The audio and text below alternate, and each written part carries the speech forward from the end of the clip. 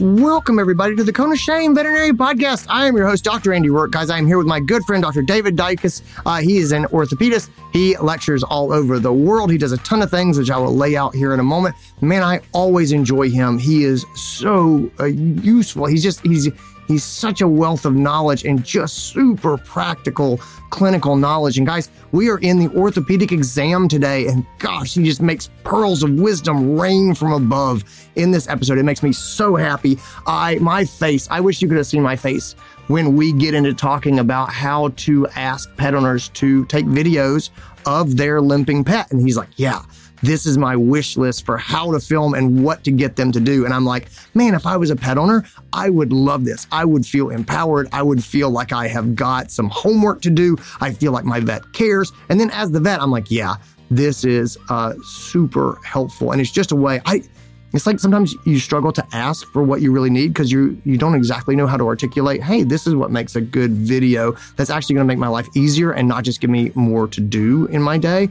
And so anyway, that's just one part of what he lays down. But man, that was probably my favorite part. And we do it for dogs and cats. At first, we start off, we're talking a lot about dogs. We very much get into cats and how cats are different and ways of diagnosing cats differently. And just anyway, boy, the amount of knowledge packed into this episode is just absolutely over the top. So anyway, if you ever see limping animals or limping dogs or cats, this episode's for you. Let's get into it. This is your show. We're glad you're here. We want to help you in your veterinary career. Welcome to the Cone of Shame with Dr. Andy Rourke. Welcome to the podcast, Dr. David Dycus. Thanks for being back on the show. Hey, thanks for having me. It's great, like always, to be back. Oh man, I so enjoy having you on here. You have been, I think I have you on about once a year. I should probably do more than that, but like you are perennial here. I always enjoy the heck out of you. For those who don't know you, you are a board certified veterinary surgeon. You have a sole focus in orthopedics, so you're always in talking about limps and joints and aches and pains and corrective procedures and things like that. You are the chief of orthopedics at Nexus Veterinary Bone and Joint Center, and you also are the founder and owner of your own consulting firm, which is Ortho Vet Consulting. So you are awesome. I love talking to you about these things. You have a passion for canine working dogs. And so it's just something that I've always been interested in. It kind of fits with your orthopedic interest. And I've had you on talking about osteoarthritis many times in the past and things like that. And so let's go on. I want to just talk with you today. I'm interested in, I've had a flurry of questions recently about limping dogs and mobility. From those like, do you think it's torn? Is it partially torn? Do I need to come in? Do I need to do a surgery? Should I wait and see? And it's just a lot of those sort of nuanced questions. And so I wanted to bring you in to kind of help me brush up a bit on identifying mobility and pain issues and just like examination and then even pre-examination. Are there things I should be asking before, from the pet owner? Are there things I should be looking at before I put the hands on the beast? Anything like that. So let me just start it at a high level and sort of say, when somebody comes to you and says, hey, could you take a look at this limping dog? Where do you even start to kind of process this in your mind? Oh, so I think first thing is going to be listening to the owners and gathering as much information as you can, because in a lot of situations when the dog or even the cat is in the veterinary hospital, they're amped up. And so sometimes some of the things that the owners say are happening, you watch the dog walk, for example, and you're like, well, I don't see anything. And you're thinking the owner's crazy or the dog's getting better. So I always question them about how long it's been going on, where they see the issues most. And I try to keep most things open-ended so I don't persuade them one way or the other, or they answer something the way I want them to. I want them to tell me, are they predominantly seeing stiffness upon rising? And then the dog works out of it and looks beautiful. Or are they seeing something that the dog is stiff and then it stays consistent? Is it something that started out very intermittent and is now progressively gotten worse? Or are they actually seeing maybe some behavioral type changes? Maybe the dog's sitting down on walks, or maybe they've noticed that usually he beats me up the stairs and hops on the bed at night, and now we're kind of waiting on him to come up the stairs, and then I'm having to have bend over and help them up and into the bed. So they may notice some, not necessarily limping, but they may notice some changes. And if it's a cat, for example, perhaps they have stopped wanting to jump up onto the counter, or they get up and find themselves, but then they start meowing or seeking out somebody to help them get down off of a surface because they don't want to jump down. So I think certainly listening to the owners is a huge, huge one. Do you have any slick, like, sort of Jedi questions that you feel draw histories out naturally? Or are you more like do you sort of do a 20 questions, like, hey, I'm going to ask you a bunch of questions and then just kind of go through a checklist in your mind? How do you, like, how does that sound when you're trying to draw this out of them without leading them too much? Yeah. I think sometimes when the owners come to see me, they've been to their regular veterinarian and they've maybe got an idea of what's going on. So they start telling me things that they think I want to hear, things they've looked up on the internet to try to persuade me in that direction. And so I say, listen, let's start at the very beginning. I'll say, why are we here?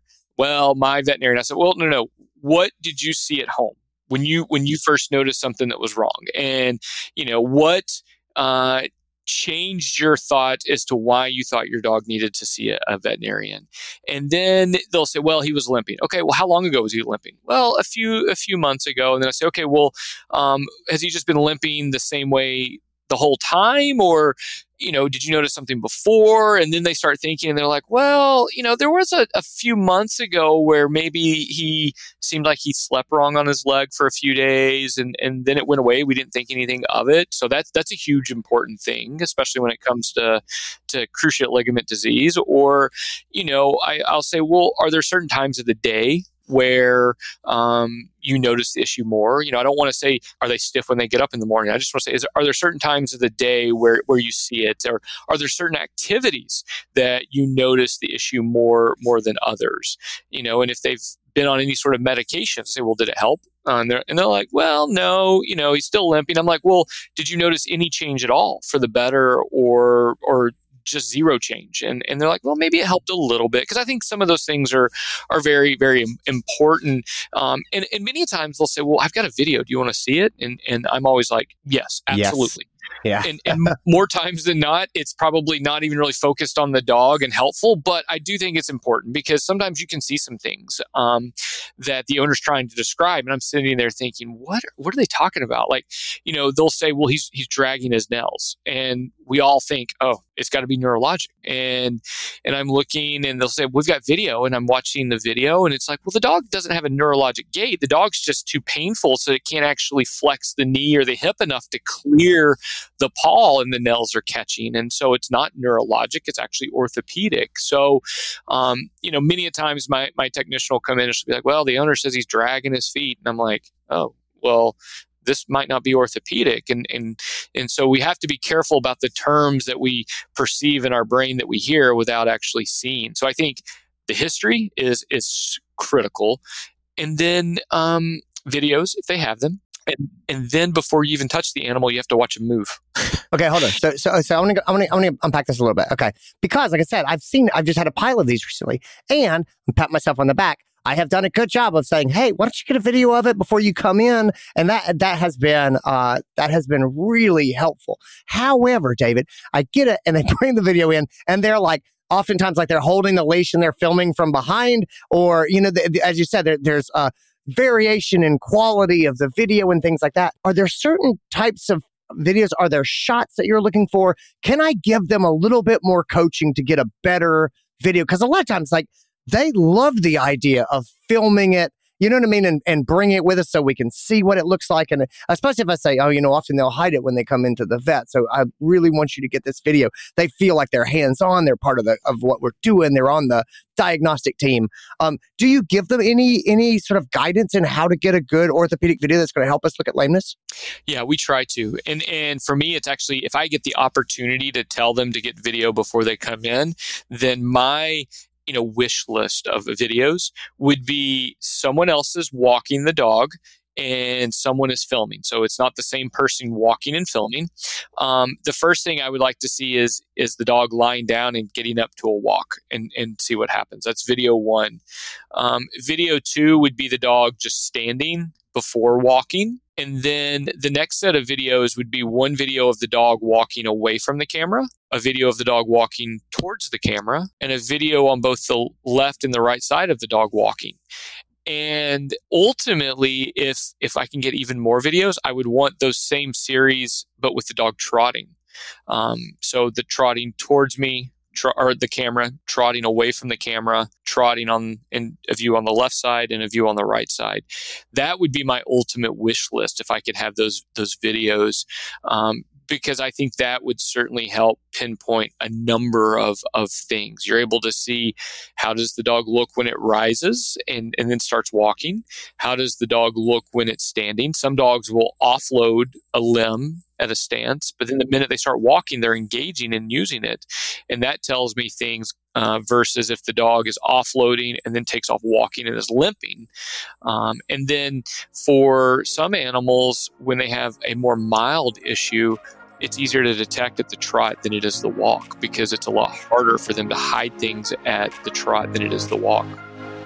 Hey guys, I just want to jump in real quick and let you know about some great continuing education I have coming your way. Guys, I've partnered with Nationwide to put together a series of webinars that are 100% free to you. They have Race CE, they are good to go, and they are going to be, first of all, just genuinely entertaining and fascinating. The first thing I got coming for you is on October the 31st, that is on Halloween, with me. I am doing a webinar that is on a topic that I love and I care about. It's keeping care accessible in veterinary hospitals, strategies for affordability and sustainability. This is me talking about exam room communication. It's talking to people about money. It's working with clients who have financial limitations. You get to hit me do my thing. I'm super excited about it. It's at 3 p.m. Eastern, noon Pacific on October the 31st. Registration is open. I'll put links to all of these down in the show notes. The second one is coming up on November the 14th with my good friend, Dr. Emily Tincher. She's been on the podcast a number of times. I love having her here. She is such a fun, interesting person who's a deep thinker. And so anyway, she is doing a webinar called Clinical Empathy, the exam room skill that can transform your team. And this is, I've had Emily on the podcast before talking about clinical empathy. This is a really good skill building webinar. This is great for your support staff as well as your doctors, but your team leads especially, but your technicians, your assistants, your CSRs, all of this is it's such a great communication content. I think you're going to really like it. So anyway, that is on November the 14th. It is at 3 p.m. Eastern, noon Pacific. And then the last one in the series is on December 13th. It is with Dr. Simon Platt. It is called Head Cases, a Spectrum of Care Approach to Neurology in General Practice. So if you're a neurology buff, if you like seizures, if you like knowing about seizures, if you like neurophysical exam tips, tricks, and hacks, things like that, this is going to be a great webinar. So again, this is on December 13th. It's at 1 p.m. Eastern. That's 10 a.m. Pacific time. Gang, I would love to see you there. Links to all this stuff in the show notes. Go ahead and grab a spot. I'll see you there. Let's get back into this episode. Is this the same wish list that you have for cats, or do you tailor your instructions? I know it's really hard, but that's why it feels to me like the videos of cats are so much more valuable, because it's so limited in what I can kind of get and use in the exam room, and so I really I want to do this well, but do you tailor those? Is your wish list still the same? And you just say, I know this could be challenging. How do you advise the cat owners? Yeah. So for the cat, I want the owner filming the cat just sort of walking around, engaging its normal environment. And then if they can encourage the cat to play, so if they have like a toy they can toss and the cat will go after, I want to see that. I want them to try to encourage the cat to jump up onto a surface, whether it's a chair or a counter. And then I also want them to encourage the cat to jump off of a surface, an elevated surface, whether it's a chair or a counter. And then even better, if it's a home that has stairs, if they can encourage the cat to either go up or down the stairs.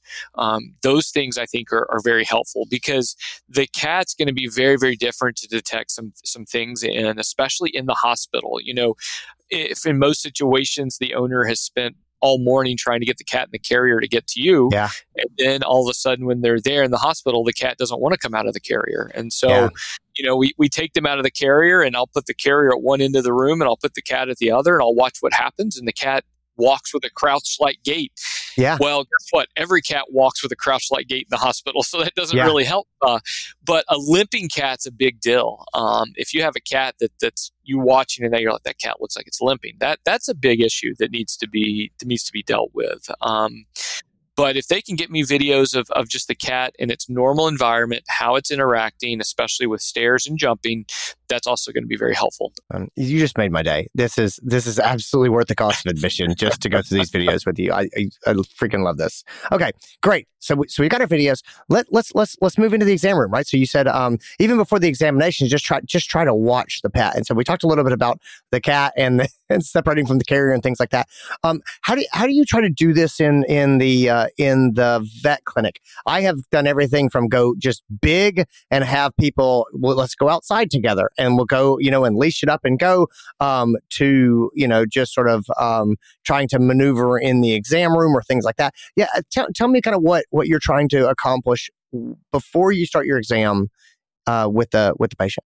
So I'll start with the cat. As we said earlier, I want to watch the cat first walk, and then I want to see how the cat's going to engage in terms of jumping up and jumping down. And so what I'll do is I'll put the carrier on an elevated surface to see if I can encourage the cat to jump up. And then I'll reverse roles. I'll put the carrier on the ground and the cat on an elevated surface to see if the cat will jump down. Because jumping up or having trouble or refusing makes me start to think hind limb issues versus not wanting to jump off or hesitating. That makes me start thinking front limb issues.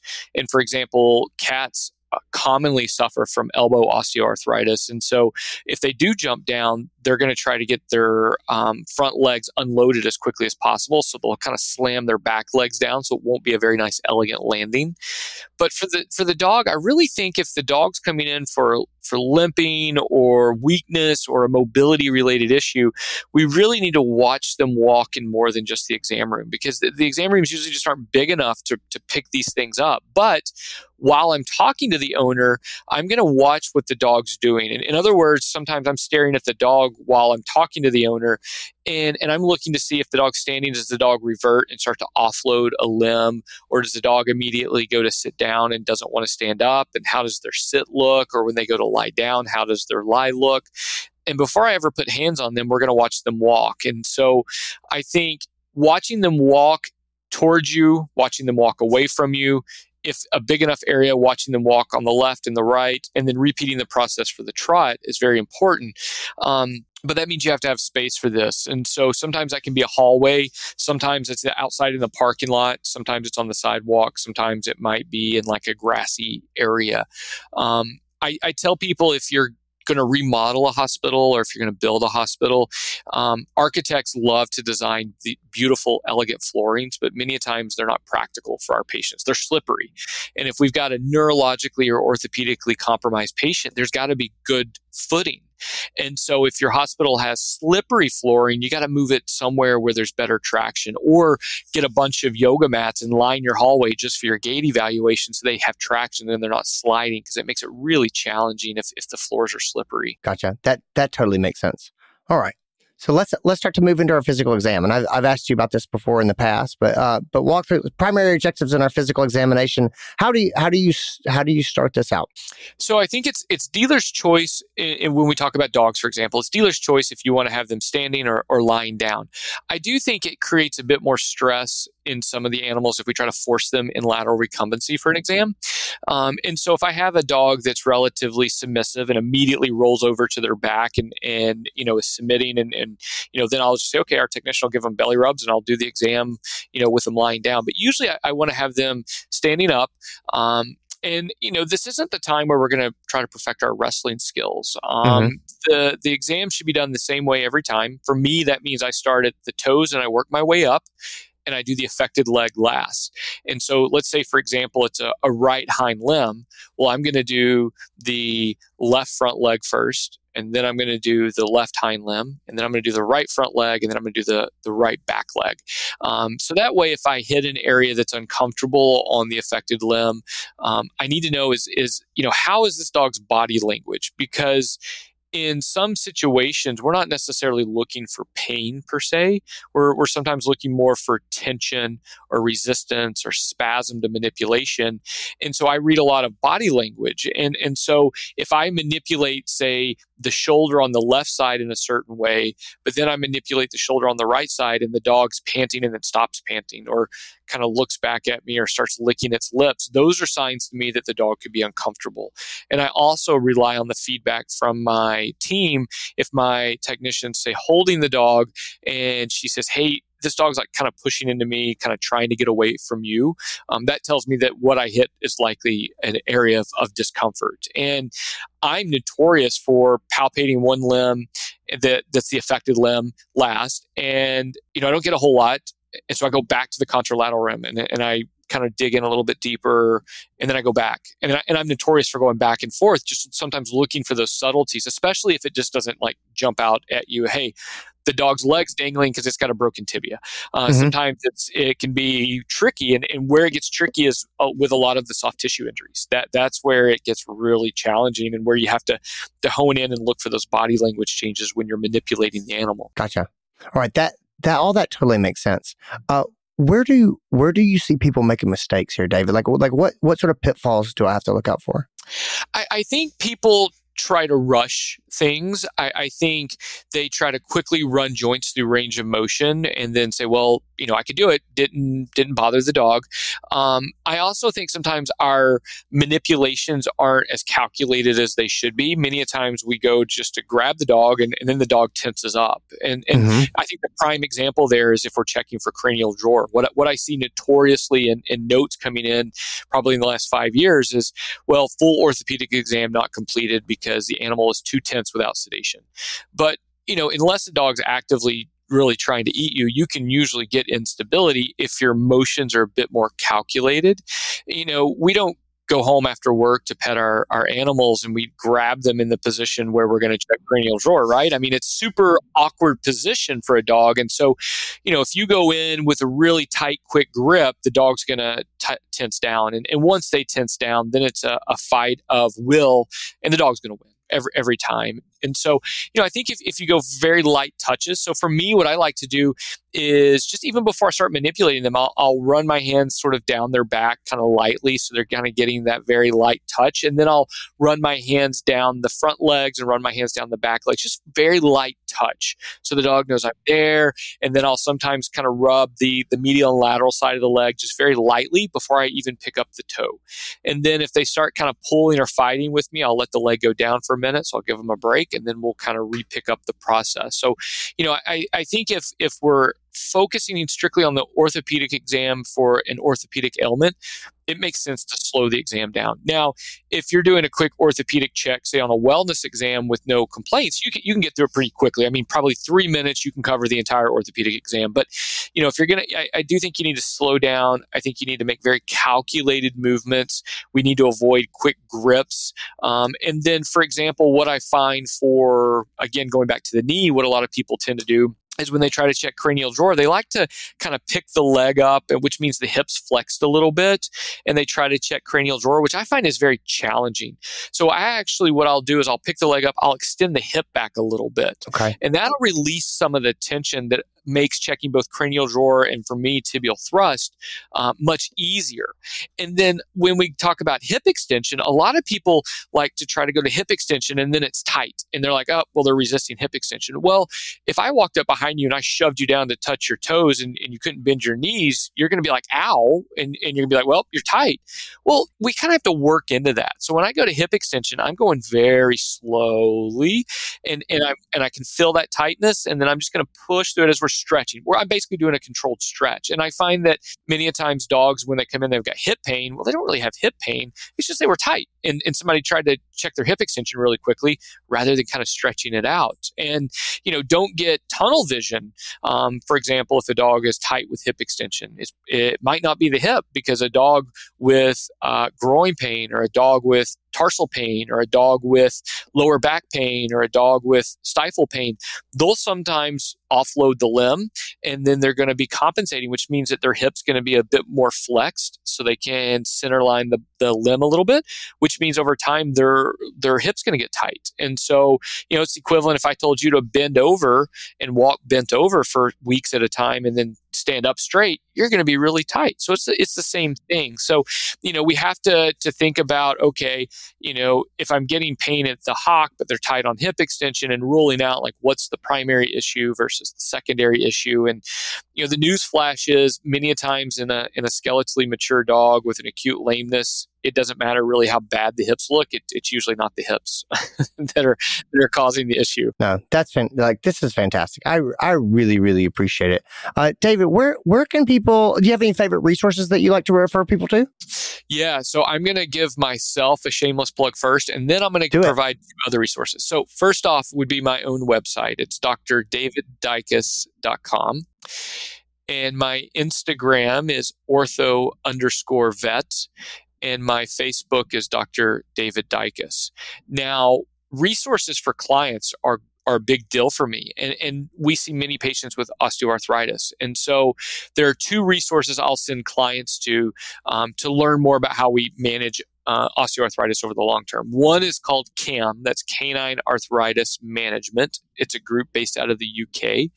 And the other is CARE, Canine Arthritis Resources and Education, and that's based in the US.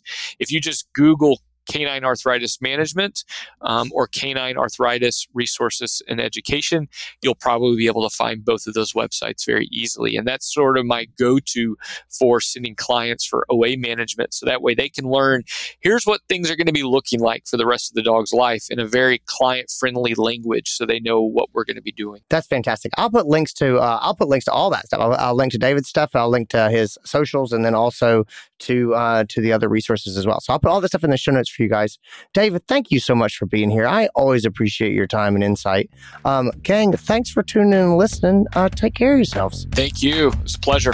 And that's it, guys. That's the episode. That's what I got for you. Thanks to Dr. David Dycus for being here. Thanks to you guys for listening. If you found this podcast helpful, leave me an honest review wherever you get your podcasts. It's how people find the show. It means the world to me. I really do appreciate it. Anyway, guys, take care of yourselves. I'll talk to you later on. Bye.